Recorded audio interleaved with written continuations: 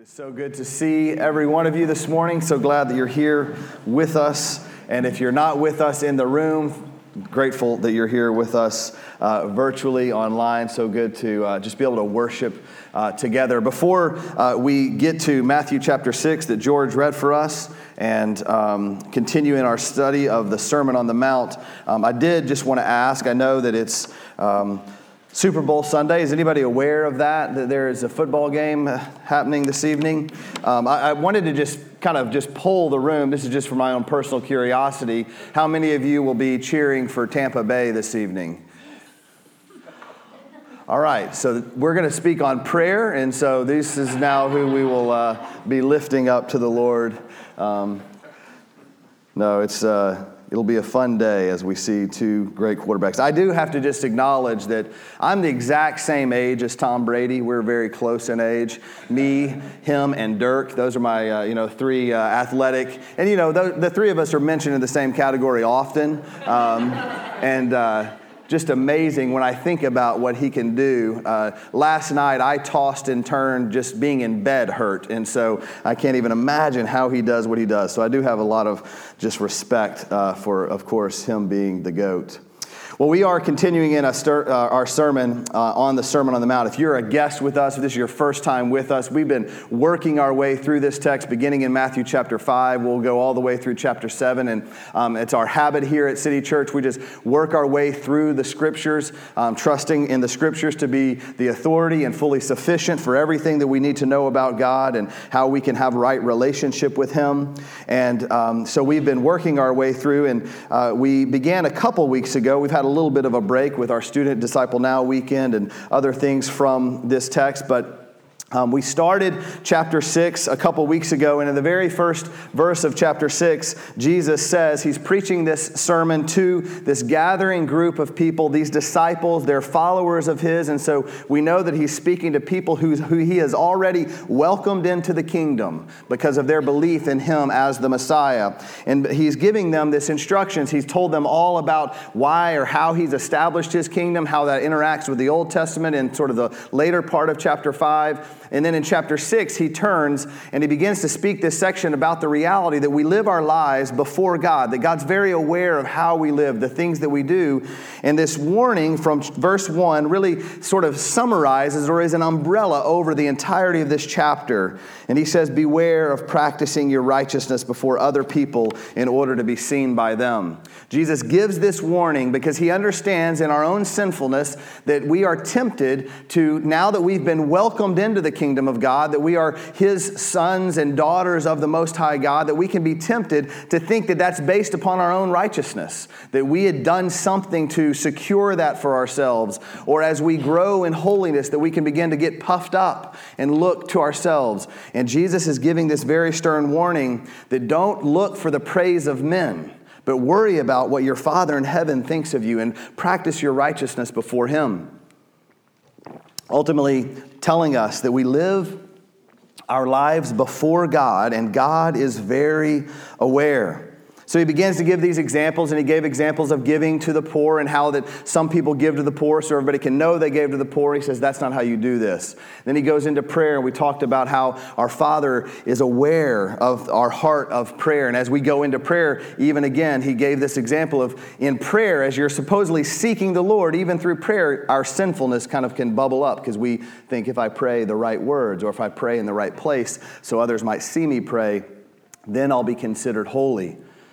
There's a difference there. We're called holy, or we're established as holy by the work of Christ, not by anything that we do. And Jesus is warning and showing us that. Last week, Brother Kent brought us a message teaching us and reminding us, as Jesus says he's told them how not to pray and what they shouldn't do and how sinfulness can creep into our prayer lives. Then he gave the example, the model prayer of how we are to pray. And that's where we find ourselves the morning, continuing in this model prayer called the Lord's Prayer, a prayer that we often have probably recited, but perhaps we haven't ever really let the power of it sit on our hearts. Jesus taught us to pray, as Kent taught us, that we pray to our Father in heaven, We don't pray for ourselves or to ourselves as the Pharisees and the Gentiles did. We see that as that warning earlier in the verses that precede that, verses 7 and following. But we pray to our Father. Just to simply be able to pray to our Father in heaven is something that should cause us to be in awe. And this is something that we should learn as we work our way through this. This is, again, a little bit of a subheading for this entire prayer. When we step into prayer, we are praying to the God of the universe. So I'll just give you a little bit of a relief. When you step in sincerely to pray to the God of the universe, your words don't really matter. It isn't about what you say or even really how you pray. It's that you're praying to the God of the universe. And that God, that mighty sovereign God that Kent showed us a picture of the galaxies that he cast into being and established with a word, he is our Father. He is our Father, it says, and he is holy. And so we come into prayer, and Jesus instructs us that when we come into prayer, we should come into prayer with that in mind. Ultimately, this idea that God is very aware, he calls us to pray. Jesus is teaching us to pray for a reason, that we should pray to him, that we can go to our Father in heaven who is Almighty God and still our Father, and we can understand that what we are doing is something that should require reverence as we consider him as holy. Then in verse 10, he says, your kingdom come, your will be done on earth as it is in heaven. I'm just going to read the entire model prayer once again, just so it's fresh in our minds. Our Father in heaven, hallowed be your name. Your kingdom come, your will be done on earth as it is in heaven. Give us this day our daily bread, and forgive us our debts as we also forgive our debtors. And lead us not into temptation, but deliver us from evil. We started on this road of looking at this verse in verse 10, your kingdom come, last week. But I want to dig a little bit deeper on that. He tells us to, as we pray, after we acknowledge that we are praying to the God of the universe, who is our Father in heaven, we understand the holiness that we step into that prayer with, that we ask for his kingdom to come. But when we pray this, and I think so often, if you just think about this, how often do we just run through these words? Ken alluded to this last week, that sometimes we pray and we look at Scripture and we just run right through things. We don't really think about what it is that we're actually praying for, what it is we're reading, or what it is that we're saying. But Jesus says that we should pray, we should ask for his kingdom to come. Now, if we think about what is Jesus talking about when he says, your kingdom come? I think we can be tempted, probably like the Jews that were first hearing this. They were looking for a Messiah who would establish an earthly kingdom that would come and overthrow Rome. They wanted his kingdom, the kingdom of God that had been promised to them through the promise of Abraham, to come right now. They wanted that kingdom now. And that there is, in some senses, this desire for God's kingdom to come. But specifically, what does that look like? How does Jesus' kingdom come? Because it clearly, he did not come as the Messiah who overthrew a political party or took action in that way. He came as a Messiah, the Messiah that was born in humility as an infant. So he didn't come in the same way. And so when we think of asking and praying, he says that we should ask and desire that his kingdom would come, we need to look back just a little bit to where Jesus first mentions the kingdom.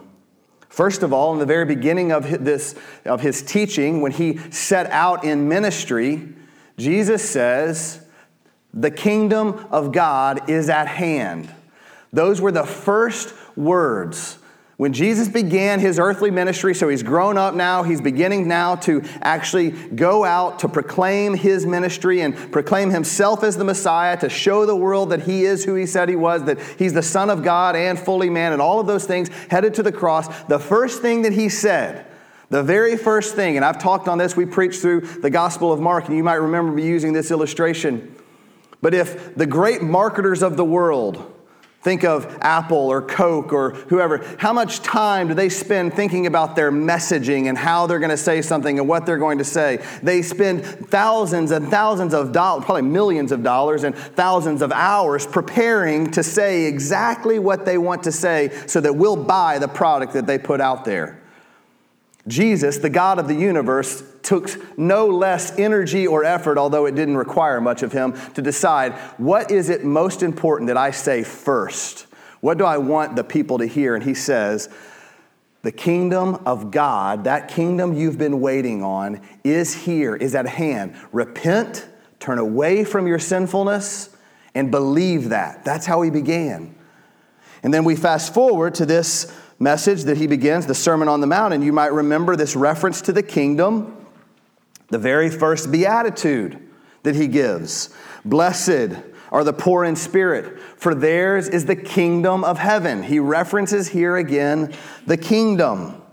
So when Jesus instructs us, when he's teaching us and telling us and giving us this model prayer of how we are to pray, and he quickly moves from acknowledging the holiness and the glory of God to asking for God's kingdom to come, we are not just praying for this new rule and reign, in a sense, just simply sort of like at a over or a high level, but we are praying specifically for people to be saved. See, God establishes his kingdom. He builds his kingdom. His kingdom comes here on earth as each and every one of us came to faith. He's building his kingdom one soul at a time. And so when we pray and we ask and we say, your kingdom come, Lord, we are saying and we are praying that people might realize their need for Jesus and come to him for salvation, that they might realize that they are poor in spirit. If you missed our teaching on the Beatitudes, I'd encourage you to go back to the podcast at the very beginning of this sermon series. Just look for the very first 2 or 3 messages and listen to what Jesus is teaching us, the poverty of spirit that is required to enter the kingdom of God. And as we pray, we are praying that his kingdom would come, and we're praying the way that that's going to happen, what we're ultimately praying for is that people who don't know Jesus would come to know Jesus. See, Jesus says the kingdom of God is at hand. So why would he instruct us to pray for the kingdom to come if he already says it's here? Because we live in this period of the already but not yet. Jesus has established his kingdom. It is here. And he is building his kingdom one soul at a time, one salvation at a time, one church at a time. That's how he goes about building his kingdom. And no, I don't mean that singular like he's done doing this one. Jesus doesn't have to work. He's not like me. I do one project, maybe a little bit, get 75% done. Then I move to the next one, kind of get a little 70. Then I come back and finish the first one. Then I get to the third one. I don't know if anybody else has that problem. That's not how Jesus works. Jesus is at work all over the world all of the time. And he's building his kingdom, but he's doing that one soul, one church, one gathering of the saints at a time. And so when we pray and we ask for his kingdom to come, we need to realize that it's already here and we're just praying for more of it. Now we are also praying for the finality, what will ultimately end our desire for the kingdom to come. One day, we'll no longer ask Jesus to bring his kingdom. Do you know when that will be? When he returns, when he comes again. Because when he comes again, he will consummate his kingdom. The kingdom will forever be established. It will be finished. And so we also, while we're praying for his kingdom to come, we're praying for the building of the kingdom, one soul at a time, one church at a time, one group of people. We are also praying that he would return, that he would come and he would finish, that we'd be able to move through the not yet, and it would be done, finished, and we would be with him. This takes faith. Do you believe that the kingdom of God is at hand? If you don't, I would just encourage you to retell yourself the story of your own salvation, how you came to faith in Christ. Because if Jesus had not established his kingdom, you wouldn't be in it. You wouldn't be a believer. But the fact that you are a believer, that you have faith in Jesus, tells you that his kingdom is at work. And look around you. This is why the church is so important to us. Because I know when I am weak in my faith, when I'm struggling to see the hand of God, when I'm struggling to believe that Jesus' promises are real, I look out amongst you and I see God at work in your life. And I see God giving you faith and you believing, you stepping out boldly and courageously to do whatever it is that God would call you to do. And it tells me, okay, I can keep on going. I can go a little further. I can press on a little bit more. And I do that because you encourage me towards that. And that's why the church is so vital. We don't ask you and encourage you to come together so that we can sit here and count you and tell somebody how many of you there are in this room. That's not at all the heart of the church. The reason that we're here is so that we can encourage one another. We can walk with one another. We can spur one another on in saying the kingdom of God is here. I don't care what's going on out there in the world. The kingdom of God is at hand, and He is moving and living and breathing and at work in our midst. So when you struggle, when you are weak in the knees, you remember that the kingdom is here. And we pray, Lord, let your kingdom come more and more and more and more, because I know you are coming again. I believe, I have faith that you're going to come again and you're going to finish what you started. All of that is wrapped up in this language of your kingdom come. By the way, if you want to know why our church is so passionate about church planting, why we talk about that, we don't talk about it honestly enough, but we try to talk about it as often as we can. We're a part of a church planting church network, our Acts 29 church planting network, because we know that as we pray your kingdom to come, what puts feet to that, what puts a little tangible work to that is seeing more churches planted. One soul at a time coming to faith, one church at a time. And so we need more churches. God is building His kingdom here on earth as it is in heaven, as we're about to see. And each new church is an outpost for the kingdom of God, like an embassy where the broken and lost and dying world out there can look to the church and can see there's freedom there. We just sang about the freedom we have in Christ. Freedom from sin, from the bondage of sin. Freedom from the tyranny of the enemy who speaks against us, who attacks us, who accuses us. All of this is found in Christ, and we are the place where people come and encounter that. And so we need more churches, so there's more places in the world where people can come and encounter that. Your kingdom come. Your will be done on earth as it is in heaven. When we pray, we need to remember, as we began, who we pray to. Our Father. Yes, He is our Father. He is also the sovereign of the universe. He is holy. And one of the reasons it's so important is because when we pray, I know in my own heart, I'm tempted. It's really hard for me to get out of my own way. Do you ever find yourself when you go into prayer, if you're like me, I acknowledged this a few weeks ago. We bow our heads in prayer. You go into your closet, you go into your room, you sit in your office, wherever it is, you're in the car, you begin to pray, and within about 7.2 seconds, your to-do list pops in your head. Yes. Well, I'm praying, Lord, but oh yeah, that laundry needed to be done. All these other things pop in our heads, random ideas. I never think about anything that needs to be done, I'll just tell you. But until I pray. Laurel doesn't like that because she's thinking about everything all the time. She's got a million plates spinning. Me, generally, there's not a lot of plates spinning. I'm kind of what's right in front of me. But then when I pray, as soon as I go to the Lord in prayer, then all these things start popping in my head that the entire day has never crossed my mind until that moment. I think some of that's the enemy just trying to tempt me. That's why I don't really get on the to-do list and all that, because that's the enemy. I don't need to know that stuff.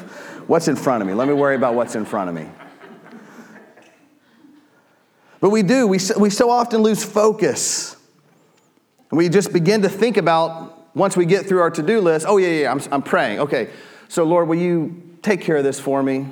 This person was a jerk. I need you to kind of move them out of the world. I need to kind of get this. I've really been desperate for this thing. Can you help me figure that out? And it's whatever kind of our needs and wants. And there's nothing wrong for asking for those things, by the way. There's nothing necessarily inherently evil. Sometimes there can be, but not necessarily that it's evil to do that. But Jesus tells us that we need to think about the kingdom that is here, and then immediately after that we focus our attention on God's will, what He wants. And He's teaching us to keep our focus and our eyes on God. So He instructs us to ask for the will of God to be done here on earth, where He's established His kingdom as it is in heaven. Now, I don't know about you, but when I think of heaven, If I kind of ponder heaven, what immediately comes to mind, of course, is, in a sense, perfection. No sin, no hurt, no pain, no suffering. We think about just the absence of evil, all of those things. But God's will, His purposes, He says, are happening here on earth. In heaven, that's true. All of those things about heaven are true. That is the future hope that we have. But He says that we pray for His will to be done here on earth as it is in heaven. God's sovereignty is not put on check. He doesn't sort of just say, no, I don't rule right now over earth. I only rule in heaven. That's where all the perfection is. No, He's at work here. And we don't see it as we will in heaven, but He's doing exactly what He intends to do right now. So if God is doing what He intends to do here on earth, and yet we see all the messiness, and it's not like heaven, why is Jesus telling us to even pray this? Doesn't seem that He's doing that. Doesn't seem that He's hearing that prayer. Doesn't seem He's responding. Why? Because we are praying what we're praying for when we ask for God that His will be done on earth as it is in heaven. See, we're thinking all in terms of God doing all of these things absent of us. What we're praying is that His will would be done through us on earth as it is in heaven. See, one day we're going to have that perfect relationship with God, no separation. There will be no evil in the world. There will be no sinfulness in our own hearts. And when Jesus teaches us to pray for His will to be done on earth as it is in heaven, He's teaching us to pray. He's teaching us that we should realize that God is doing what He intends to do in His sovereign power through His children, through His people. And so when we pray for His will to be done, Jesus is teaching us, move yourself out of the way and let God work through you. Ask for God to work through you. This is a prayer for our hearts. Lord, your will be done in my life.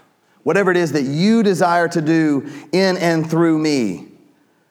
Jesus is teaching us to seek a righteousness that reflects the righteousness we will one day have in heaven.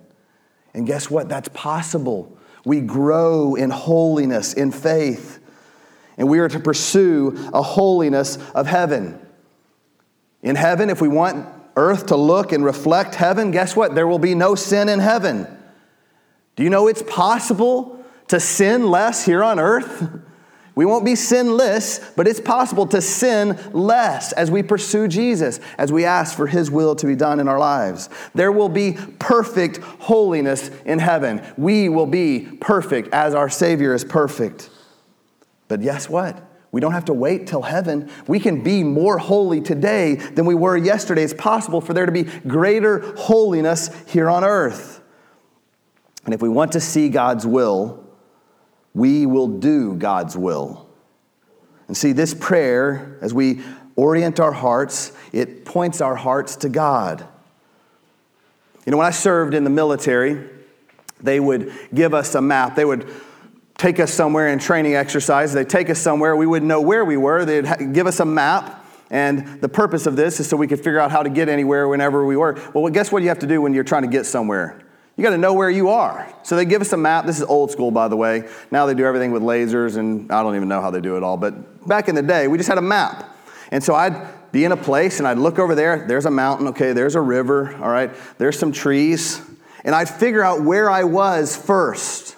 And then, based on where I was, then I could know how to direct myself to wherever I was being sent. We could figure out where we were going.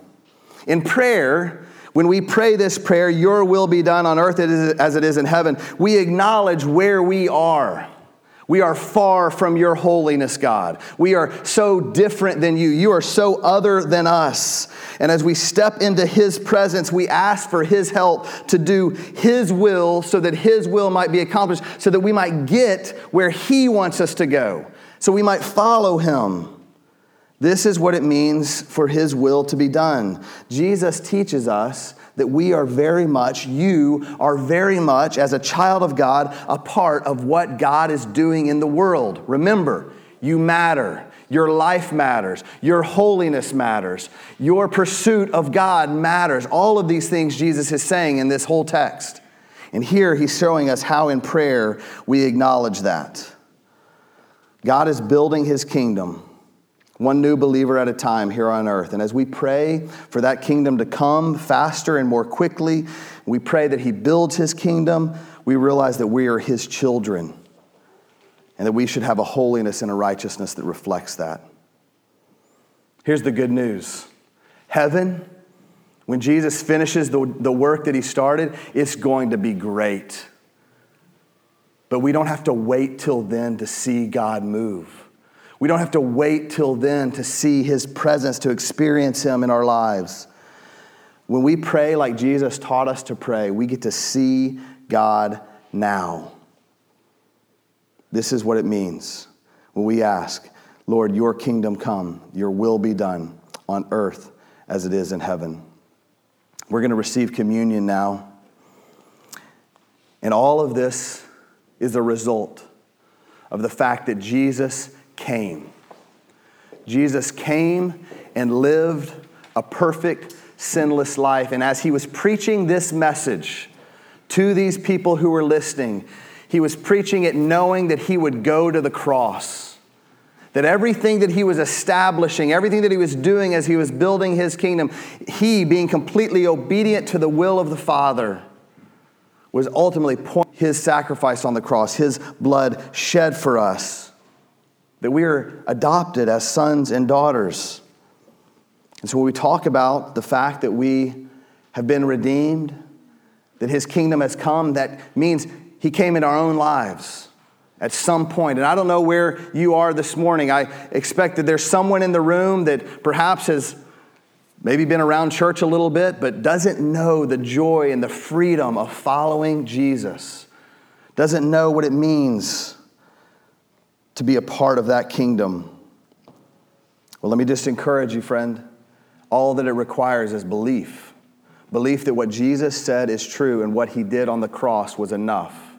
You are saved not based on your righteousness, your holiness. You're not shunned by God because of your sinfulness or how other you are than him. But he welcomes us in grace and mercy.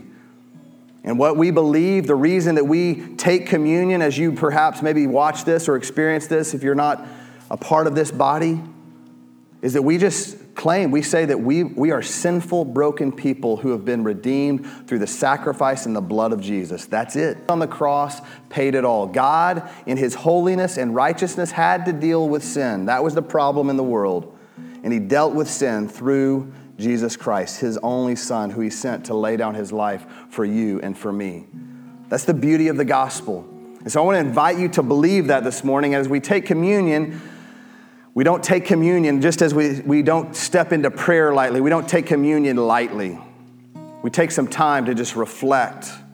Jesus, in many ways, and through the Apostle Paul, even as we're going to read from 1 Corinthians chapter 11, told us that we should examine our hearts, that we should just reflect on where we are. And perhaps before we come to the table and receive the elements, we just need to go to the Lord and confess and repent.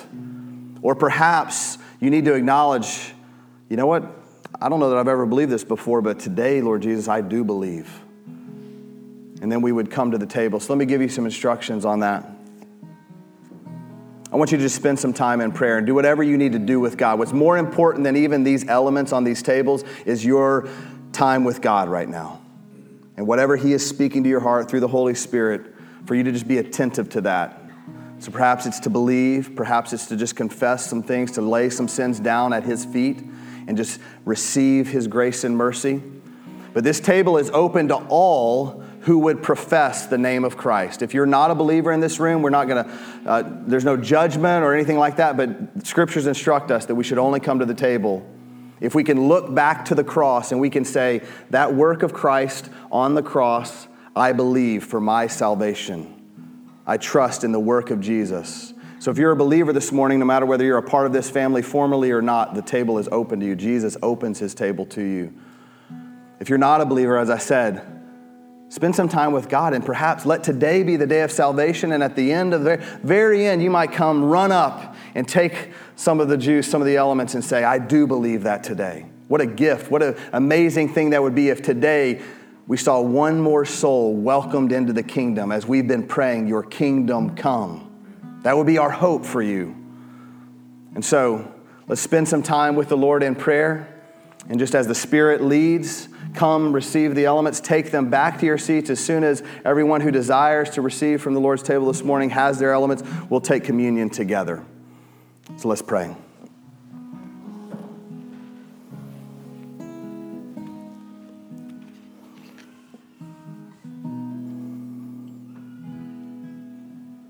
Great and mighty God, you are sovereign, you are over all things. And yet you are a Father who we can cry out to. We just acknowledge together this morning your holiness, that you are set apart from us, so different than us. We have no business having a relationship with you because of that. And yet, because of the work of Jesus, our Savior, going to the cross, laying down his life for us, Scripture tells us of him that he who knew no sin became sin so that we, these dear friends and I, might become the righteousness of God. We are in awe that we have been welcomed into your family, that you call us righteous, knowing just the sinfulness of our hearts. But we thank you for that. And as we come this morning to receive from your table, we remember that sacrifice, Lord. Your broken body, your blood shed for us as a sacrifice. And we thank you. And I pray, Holy Spirit, now, would you just move in our hearts and souls and accomplish, speak, do whatever it is that you intend to do. If there's anyone in this room that does not believe, does not know the hope of Jesus, would today be the day of salvation. Lord, build your kingdom now. We pray, we plead with you here on earth as it is in heaven. We pray these things in Jesus' name. Amen.